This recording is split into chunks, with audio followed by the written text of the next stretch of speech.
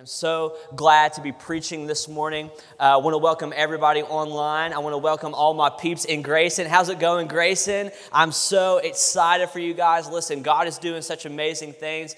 Grayson holds a very special place in my heart. I graduated from Kentucky Christian University, and I spent about 3 years over there. That was my home, and man, I love it. I love that place, and I really believe God's doing some great things. For those of you who don't know who I am, my name is Jacob. I'm the student pastor, and here on staff, and I've been doing this for about 6 years now. And I'm just really honored to be here. We have the best pastor in the world. He's an amazing leader. He's an amazing husband, amazing father. He's an amazing pastor. He's also an amazing friend. And very thankful to have him. He just preached a summer camp this past week down in Florida. He's on his way back today. He said he'd be watching online in the van as he's traveling. What a dedicated pastor, right? Going to watch online, and so I want to honor him, love him so much. My wife, she was the beautiful lady singing up here.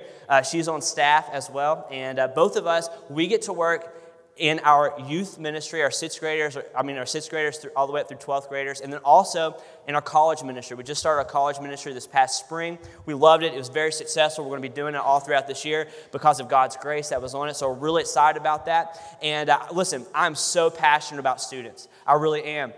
Honestly, I know this may sound weird. I love hanging out with them. I think they're awesome. I think they're great. I think that the future that the world needs is in their hearts and in their heads.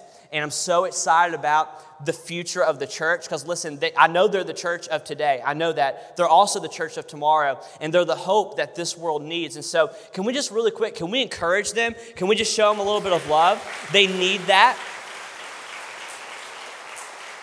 In fact, studies show that young men need encouragement. They need to know that they have something to offer this world. They need to know that the hope of the world through Jesus, God wants to use them, and they are a part of that, and they have something to offer this world. And so I love our students, the fact that they would get up early in the morning on Sunday after staying up all night binge watching Stranger Things. They would get up, and they would come here. Yeah, I know some of you guys are laughing because you did it, right? I'm on episode 5. Do not ruin it for me, okay? All right? I will lose my salvation if you tell me what happens at the end after. I'm joking.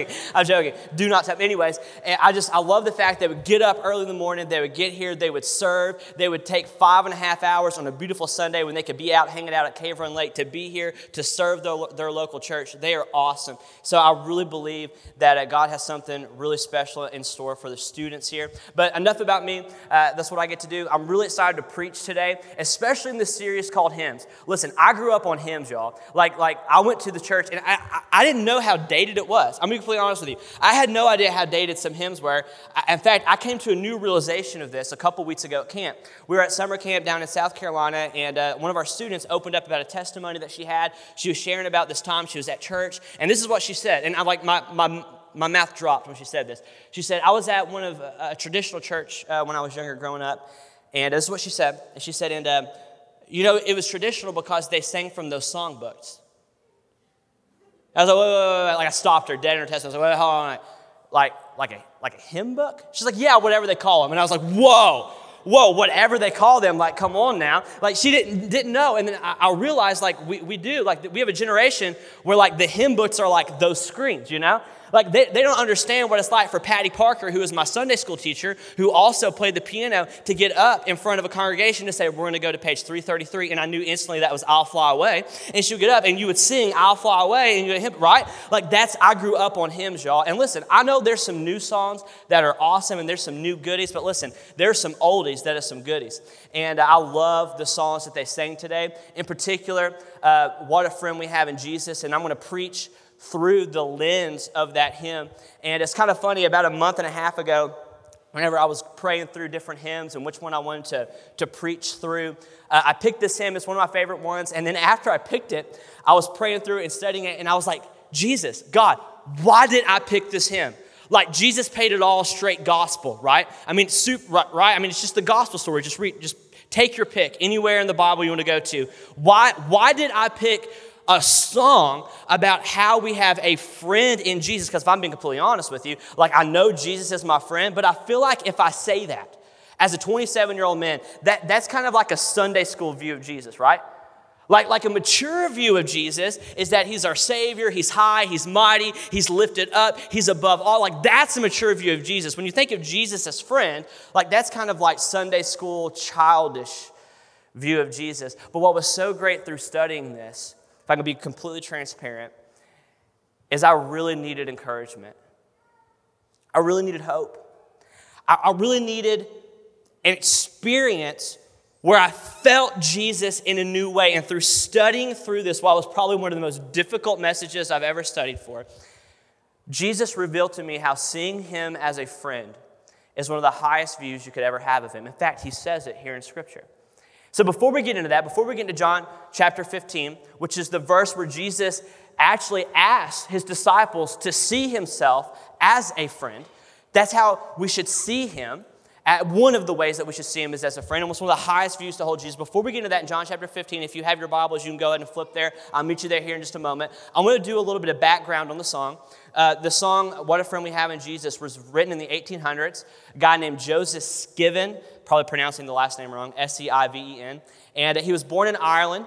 And just before he was about to get married, and his fiancée was killed in a drowning incident. And he was just completely devastated. The love of his life, they were getting ready to get married, and now she's gone. And he kind of went to a dark season in his life.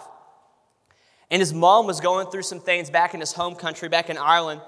And he penned these words, "What a friend we have in Jesus, our sins and griefs to bear." And he pens this song, and he actually writes it as encouragement to his mom through what she's going through, but also to help him through what he's going through. And the whole point of the song was that no matter what dark times are ahead, no matter what dark season we're in right now, no matter what desert, no matter how we feel like we haven't heard from God or felt the closeness of his presence, no matter what season we're in, how we could always go to the perfect friend of Jesus in prayer. And what's crazy is Jesus said those things right before he goes on the cross to die for the sins of the world. He looks at his disciples and he says those very things. So that's what we're going to talk about today. We're going to go through and talk about how Jesus is our friend, what kind of a friend he is, what kind of a friend that we have in Jesus, how we can see him not just as Savior and Lord, which he is, which is an amazing way to look at Jesus and rightfully so how we should look at Jesus, but also how we see Jesus not as a Sunday school kid, oh, Jesus is my friend. No, he's my friend. So my hope this morning and my encouragement, just as this message in this song has been for me throughout the years, and just as this message has been studying for it, I hope that this morning you will leave encouraged, with hope, with joy, with a new, steady peace in your soul and in your heart, so that you can really, truly understand and see in a new and a fresh way how Jesus really is your friend. So if you're ready to go, say, let's go. All right, half of us. Let's go. All right, John chapter 15. This is coming. Jesus is telling the parable, if you will. It's not really a parable, but the analogy about how he is the vine and we are the branches and we are to remain in him and we will bear fruit. And right at the end of this, right at the tail end of this, he starts talking through this idea of how if we remain in his love and obey his commandments, we're not just servants, but we're friends. All right, check this out. John chapter 15, verse 9. I have loved you even as the Father has loved me. Remain in my love. This is Jesus talking to his disciples. When you obey my commandments, you remain in my love, just as I obey my Father's commandments and remain in his love. I have told you these things so that you will be filled with joy. Yes, your joy will overflow. This is my commandment. Love each other in the same way that I have loved you. There's no greater love than to lay down one's life for one's friends. He's talking about himself here. You are my friends if you do what I command. I no longer call you servants. Some translations may say bondservants or slaves. By the way, this is Paul's favorite title that he gives himself. You won't find Paul saying friend of Jesus. In fact, he says, I'm a servant of God. And he talks about how high of an honor it is that he would be a servant, a slave, a bondservant to God, to Jesus. And rightfully so. But Jesus, looking at his disciples right here, this is what he says. I no longer call you just servants, because a master doesn't confide in his servants. Now you are my friends, since I have told you everything the Father told me. You didn't choose me, I chose you. I appointed you to go and produce lasting fruit, so that the Father will give you whatever you ask for using my name. This is my commandment. Love each other. Now, what's so peculiar about this passage is this is one of the few times in all of Scripture that you will find Jesus being called a friend. Only a few times in Scripture does this actually happen. Now, John's writing this, and you got to know a little bit about John. John literally saw himself as Jesus' best friend. Like, seriously, he called himself this. Do you know this? All throughout John. And it's not that he's cocky. He's just confident in his relationship with Jesus. He called himself the one who Jesus loved most. Think about that. All the time, he didn't even say his name when it would come to Peter, James, and the one whom Jesus loved most. That's how he saw himself. Imagine if you lived your life thinking that you were Jesus' best friend. Could you imagine the holy swagger and humility and just absolute, imagine living like, I'm Jesus' best friend, I mean, seriously, could you imagine how you would live life, how you would approach things, how you would approach obstacles? That's how John saw himself, and rightfully so, because though Jesus did have a lot of followers and 12 disciples, he did have an inner three, and of those inner three was John. There was Peter, James, and John, and maybe John was his favorite. I don't know. All I know is they had a very special relationship, because at the Last Supper, John was the one that was sitting at his right hand. Of the 7 phrases or sentences that Jesus says on the cross, one of them was to talk to John, who was the only disciple that was at Jesus' crucifixion. One of them was to look at John and say, "Take care of my mother for me." John was the first man to arrive at the tomb. He was the first one to proclaim that Jesus is risen. I mean, we can definitely see that John had this special relationship. John literally saw himself as Jesus' best friend. And what I love about this passage is it says, yes, you're my servant. Yes, you follow me, but I want you to know you're also a friend. At first, when I read this, I thought, oh, this must have just been for the disciples. Like, I'm probably not a friend of Jesus. It's just the disciples because they saw him. But when reading on, what he's saying here is when you come into a relationship with Jesus, when you understand the Father's business, you then enter into a relationship with me and we become friends. In other words, we share in that relationship. So yes, you are a servant in that you serve God. Yes, you are a servant in that you serve me and do the work of the church. Yes, that's true, but you were also a friend. And so what I want to do this morning is look through Scripture, the kind of friend that Jesus is. Going back into the Old Testament all the way through the New Testament, the time that Jesus showed up, and the kinds of friends that Jesus is. So we're going to look at a couple of, now this is not conclusive. This isn't all of the way that Jesus is our friend, but these are some of the ways. Particularly, these are really personal to me, okay? So if you're taking notes, you can go ahead and write these down. Just to let you know, kind of a little warning, I'm going to be going through a lot of Scripture really fast. I'm going to be jumping around a lot. So you may get lost in the sauce trying to figure it all out. Like, okay, he's in Genesis here, now he's in Abraham. Where's he going? Just write it down, and then we'll come back. You can come back later and actually read through the passage, okay? Because I would hate for you to get just frustrated, like, he's going so fast, all right? But remember, I teach some middle schoolers and high schoolers. We're chaotic all the time, you know? So we're gonna start in Genesis, so you can go ahead and go there, all right? But the first kind of friend that Jesus is, if you're taking notes, write this down. Jesus is a friend who's there for you when you need it most. We see this all throughout Scripture. Jesus is a friend who's there for you when you need it most. Listen, I know I'm not the best of friends sometimes. I know sometimes I'm not there for people when they need it most. But Jesus is the type of friend who's there for you when you need it most. Don't take my word for it. Look at Scripture. You know, the very first person in the Scripture, and really the only person in the Old Testament that's ever called a friend of God, the only person that's ever called a friend of God is Abraham. The only one. And we see why James, in James chapter 2, gives us a hint as to why he was called a friend of God. Check this out. And so it happened, just as the Scriptures say, Abraham believed God, and God counted or reckoned, some translations would say, him as righteous because of his faith. He was even called the friend of God. So it was because of his faith, because of Abraham's faith, that he was counted as righteous and he was a friend of God. What faith are they talking about here? Let's do a little backstory.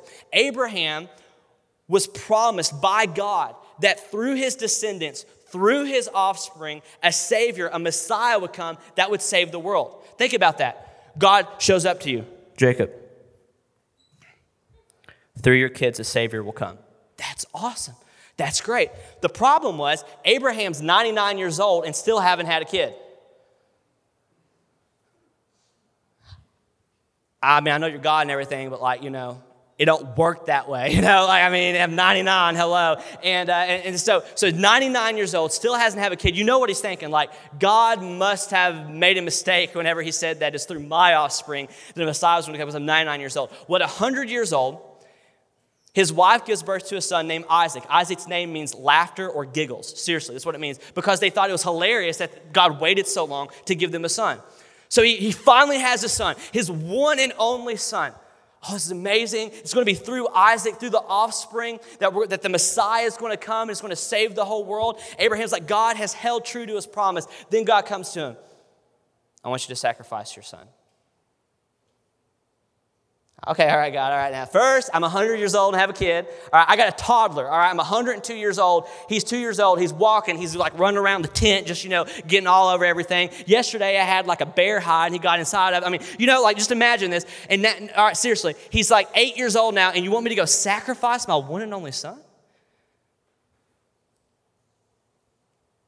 Let's pick it up. Genesis chapter 22, verse 9. When they reached the place God told him about, Abraham built an altar. So he goes up to a mountain. He's going to sacrifice his son. And actually, on the way up to the mountain, Isaac goes, where's the sacrifice? And Abraham, look at his faith. Abraham goes, God will provide it. Isaac he doesn't know, oh my gosh, I'm going to be the sacrifice.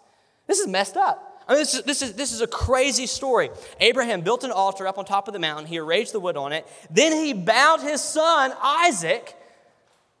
I'm not a parent. I'm a parent of a dog. You know what I'm saying? And sometimes I'm like, I will put him up on the sacrifice of the altar. No, I'm kidding. I'm joking. I would never do that to my dog. I love my dog. I'm joking. But like, I don't have a kid, but like, oh my goodness.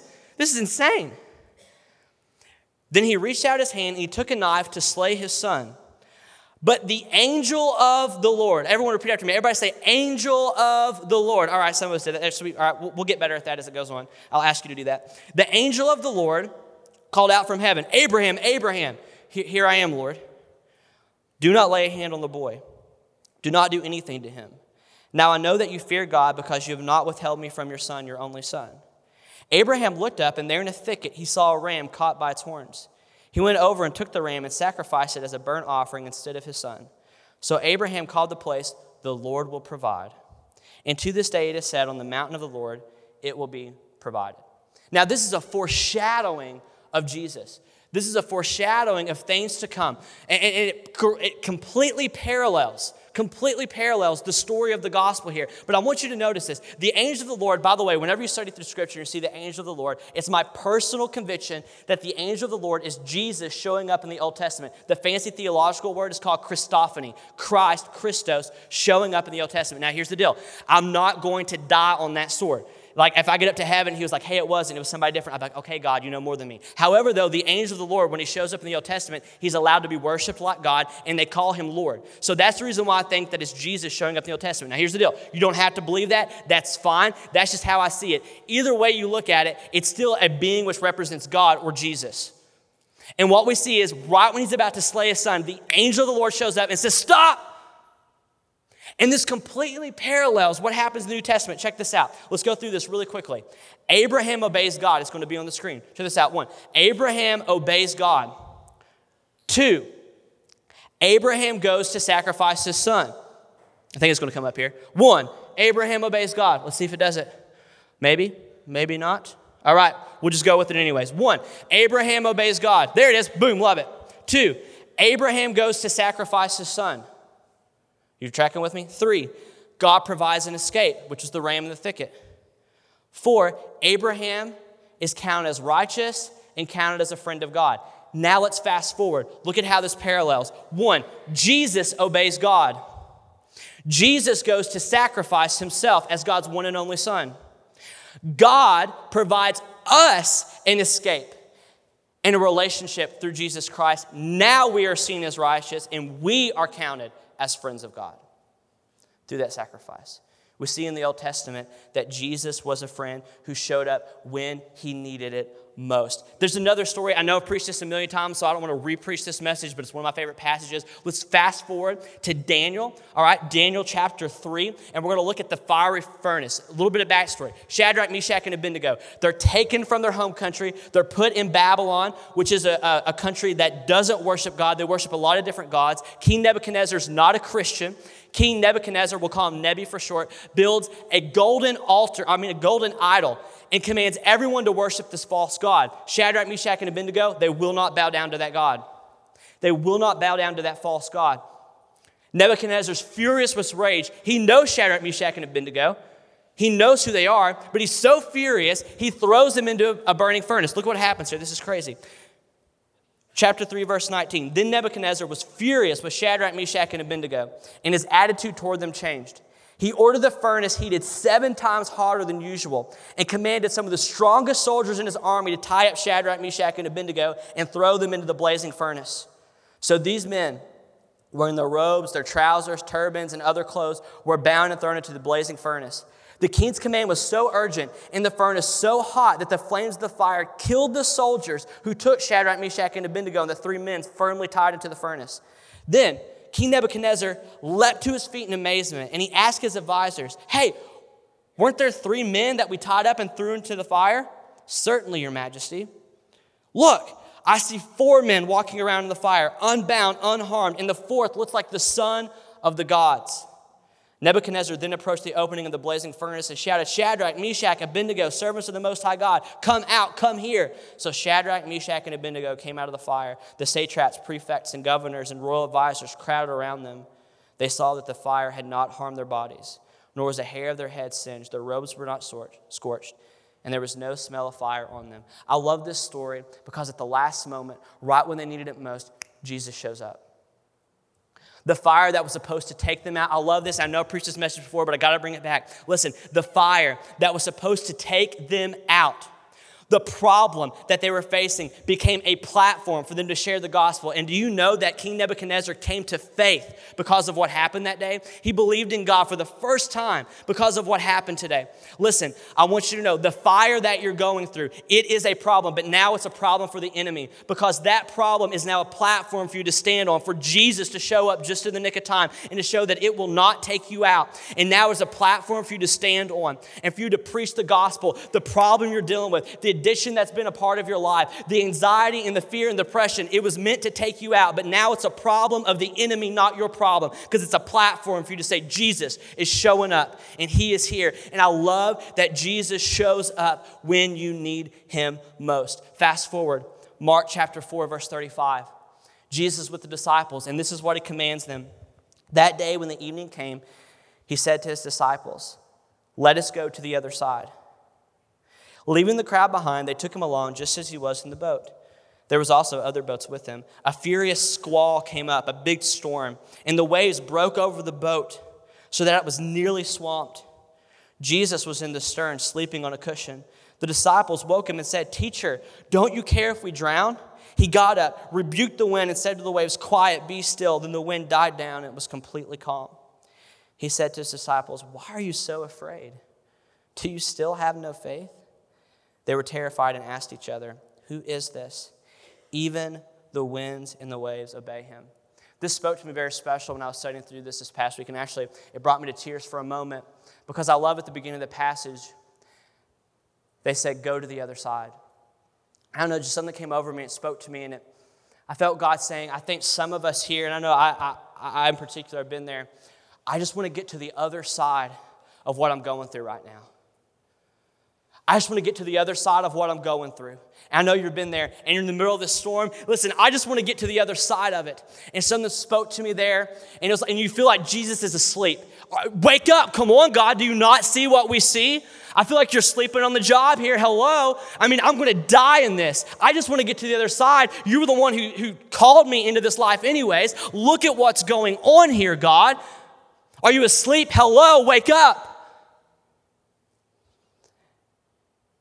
And I love this because the point of the story isn't even that God can control the wind. The point of the story was that it took the storm for them to realize that Jesus had it all under control. It took the storm for them to realize that Jesus is what they needed most. And maybe some of you, you're in the middle of something right now. Personally, I've been there. And maybe it wasn't brought by God, but God is going to use it to show you that He's all you need and that you need Him most. And it's a humbling experience and it's a scary experience, but I promise you, if it seems like Jesus is asleep, it's because He wants you to understand that even in the midst of the storm, He's still God. And He wants you to understand that, listen, I got this. I'm in control, and it's a test of your faith over top of the circumstances. Jesus is a friend who's there when you need it most. Jesus, if you're taking notes, write this down. Jesus is a friend who knows what you need most. He's a friend who knows what you need most and when you need it. I can't think of a better example of this than Peter.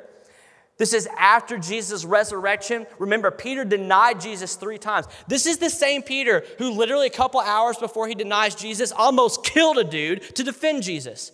So, I can relate to Peter because I feel like he's kind of schizophrenic in his faith. Like, like at church on Sunday, it's like, Jesus, you're amazing. And then on Monday, it's like, I kind of sinned. I just feel like that's Peter. That's his life. Maybe you're better than me. I don't know. That's me though sometimes. You know what I'm saying? Like that's my life sometimes. But Peter, anyways, this is Peter here. And he denies Jesus 3 times. Jesus crucified, raises from the dead. And then look at what he says here. I'm going out to fish. Some translations may say, I'm going back to fishing. I'm going back. Simon Peter told them, and they said, we'll go with you. So they went out and got into the boat, but that night they caught nothing.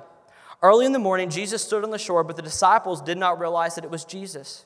He called out to them, friends, you got any fish? No, they answered, been there. I don't know about you. I've been skunked plenty of times. He said, throw your net on the other side of the boat and you will find some. When they did, they were unable to haul the net in because of the large number of fish. Then the disciple whom Jesus loved, remember this is John here talking about himself. Hey, Jesus' best friend, said to Peter, it's the Lord. As soon as Simon Peter heard it, it's the Lord, he wrapped his outer garment around him and he jumped into the water towards Jesus. And this is the moment where he goes to Jesus and Jesus asks him, do you love me? Do you love me? Do you love me? He says, of course I do. And it's the reinstatement of Peter.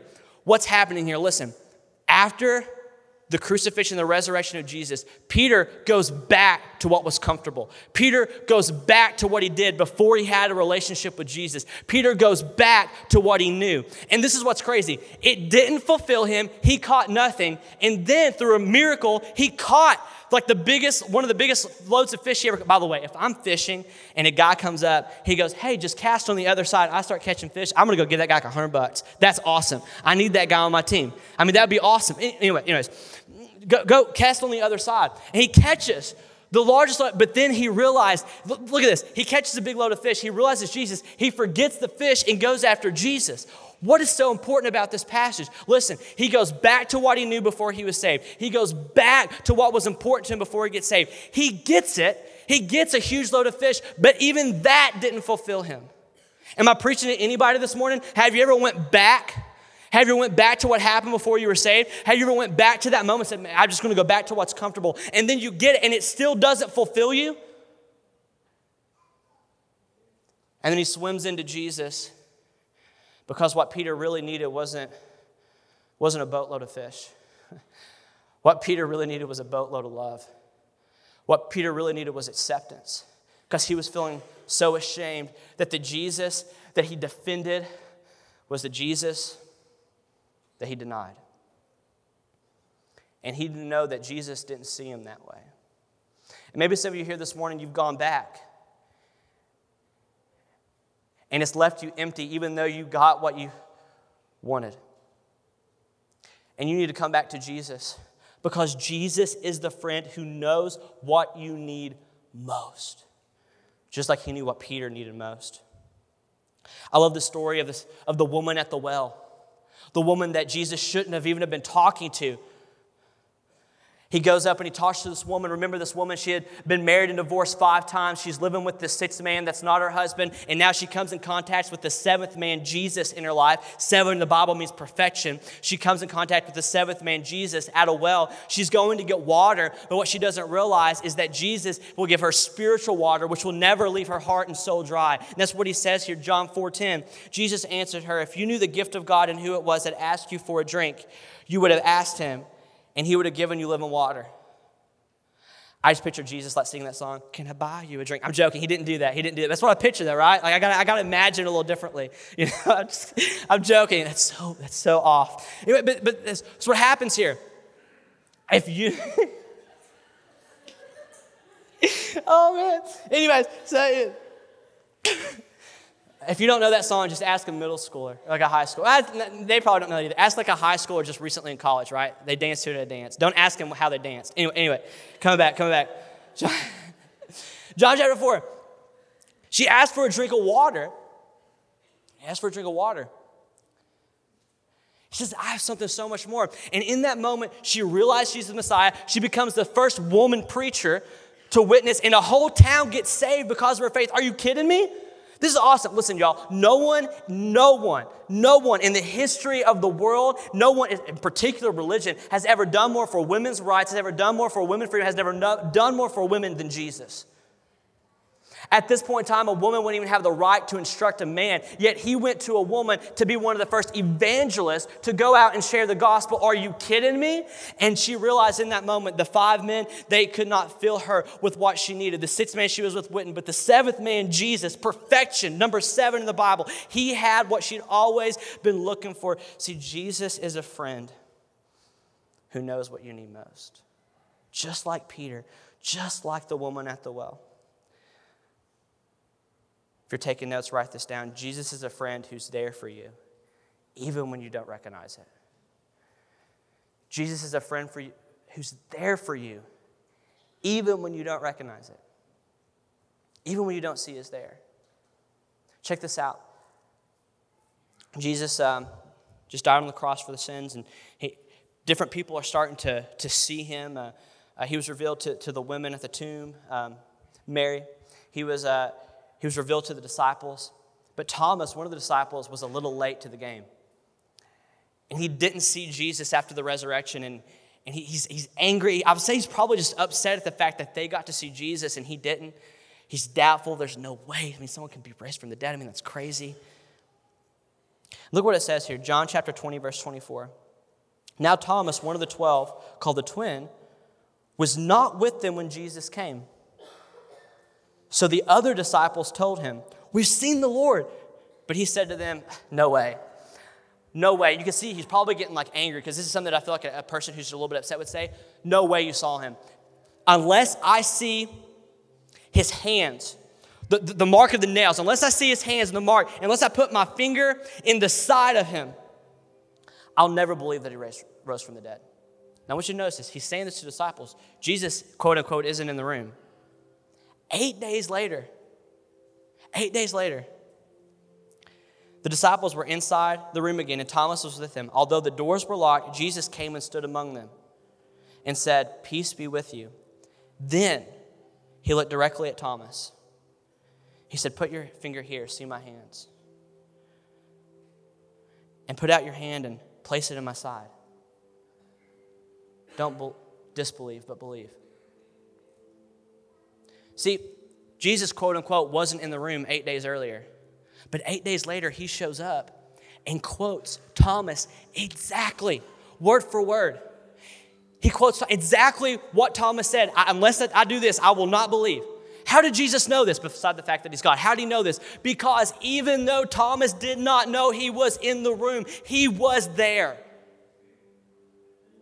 And listen, sometimes that's why faith isn't feelings. That's why faith is more than feelings. That's why whether you feel it or not, you got to faith it. Because sometimes even though you don't feel God, you have to believe that he's there. And then in the moment, God will say, I just want to test you. I just want to make sure that your faith wasn't in your feelings, but your faith was in a person, and it was me. I just had to test you real quick. So even though Thomas did not see him, he was there. I started looking back at the times of my life, and it's always hindsight 2020, right? It's always hindsight 2020, where you're in that moment, you're like, where is God? And then you look back and you see how he was there working. Oh, man. And you're like, man, Jacob, come on. Why didn't I see that? That's because it's part of faith. Sometimes you don't see God. Sometimes you don't. But it doesn't mean he's not there. That's why the writers of the New Testament say that. That's why faith isn't seeing. I mean, have you seen the book of Eli? Jesus is a friend who's there for you, even when you don't recognize it. And then lastly, we're going to end on this. Jesus is a friend who gave up his life for you. He said it, John chapter 15, 13 through 16. There is no greater love than to lay down one's life for one's friends. You are my friends if you do what I command. I no longer call you servants because a master doesn't confide in his servants. Now, you're my friends. Since I have told you everything the Father told me, you didn't choose me. I chose you. What kind of friend is Jesus? Jesus is the type of friend that would take a bullet for you. Jesus is the type of friend that would lay down his life for you. In fact, he did. Jesus is the type of friend that would love you even when you don't love him. Jesus is the type of friend that would choose you even when you don't choose him. Jesus is the type of friend that would hang out with you even when you don't want to hang out with him. Jesus is the type of friend who would lay down his life for you. Question. What type of friend would do that? Seriously. That's crazy. Lay down his life for you. But Jesus said, no greater love than this, that one would lay down his life for his friends. And I think it's crazy that Jesus would look down through the corridors of time, and he would look down and he would say, yeah, Jacob, born in 1992, Moorhead, Kentucky. Where's Moorhead, Kentucky? Moorhead, Kentucky, Eastern Kentucky. That he would say, oh, yeah, I paid for that. He's my friend. Whoa. Whoa. So what do we do then? What do we do if we have a relationship with Jesus and Jesus says that we're friends? What next? I mean, how do I apply that to my life? It's going to sound so weird, and I get it. It's going to be one of those because I get it. Like I'm a guy, so I have to do something. But look at what the Bible says. This is what it says. Remain. Some translations, abide. What do you mean? That means to set up shop, to move in, to make it your home. In other words, remain in that friendship. Abide in that friendship. Make that friendship your home. What do you mean by that? In other words, all the stuff that you do to your friends, I mean your real friends, not your fake friends, where it's like, yeah, we're friends, and then you say, yeah, we'll hang out tonight, and then like something better comes along, and you're like, hey, I can't do that because my mom won't let me, and then you go and do something different. I'm not talking about that type of friend. Looking at you, GSP. I'm not talking about the type of friend where like I know them because I met them at the camp that one time, and we kind of kept up. And we have a streak. By the way, for those of you who don't know, I'm not talking about streaking. That's what it meant pre 2007. Now it means there's this thing called Snap. Anyways. I'm not talking about the people you have a streak with. Although you could apply that and say you should have a streak with Jesus. Again, I'm talking to the post 2007 crowd. Anyways.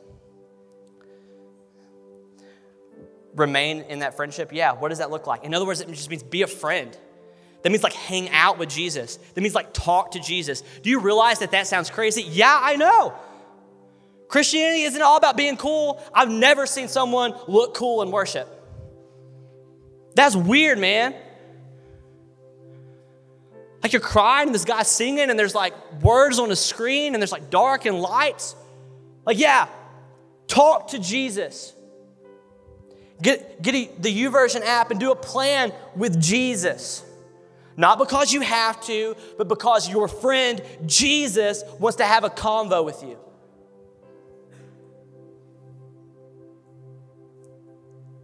So that's it? Yeah. Because of Jesus loving you first and choosing you first and befriending you first isn't enough to change your heart, nothing else will.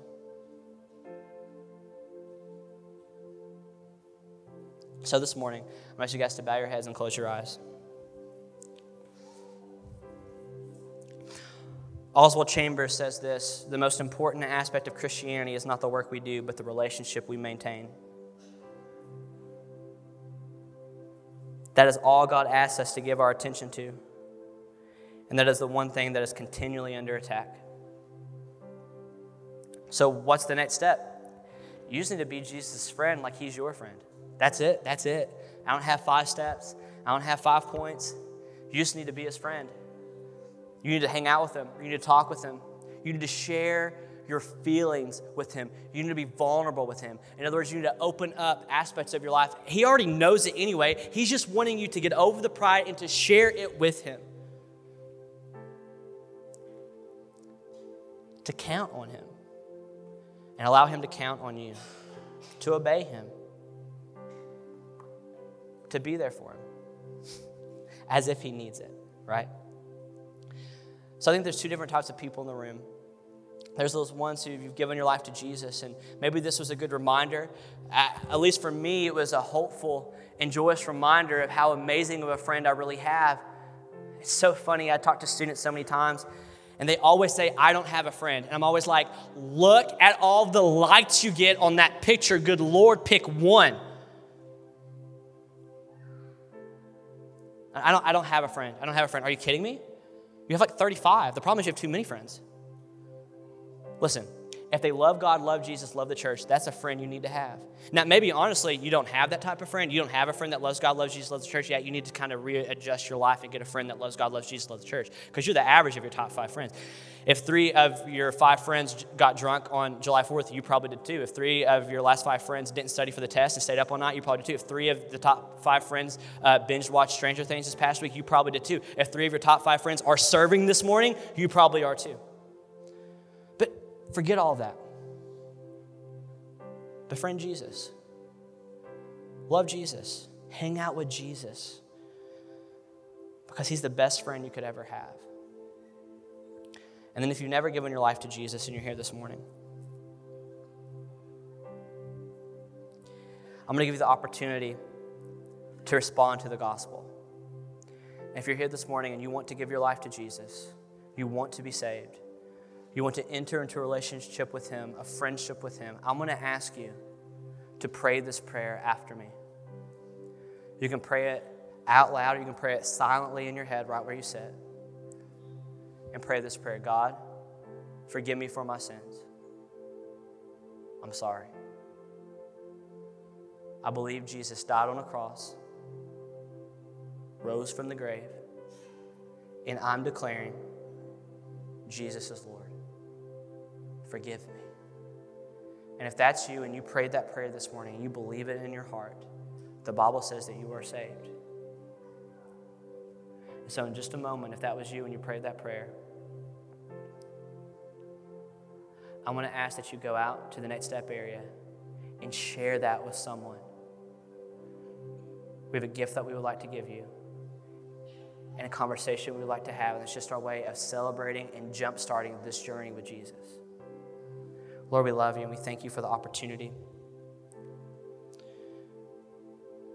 We thank you that we can open up your word, and throughout Scripture, beginning to end, we can see how you are a friend above all friends. We love you and we thank you for that. Encourage us. Give us favor throughout the rest of this week. We love you. And God, we thank you. We're believing for the salvations that happened today. We're believing that life really has changed. You transformed us from the inside out. It's in Jesus' name I ask and I pray. Everybody said. Thanks for joining us online today. If while watching this message you were led to take a next step or made the decision to start following Jesus, we would love to celebrate with you.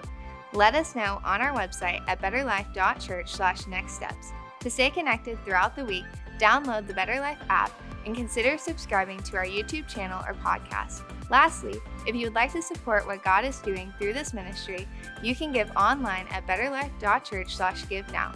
We're praying you have a great week and hope to see you again soon.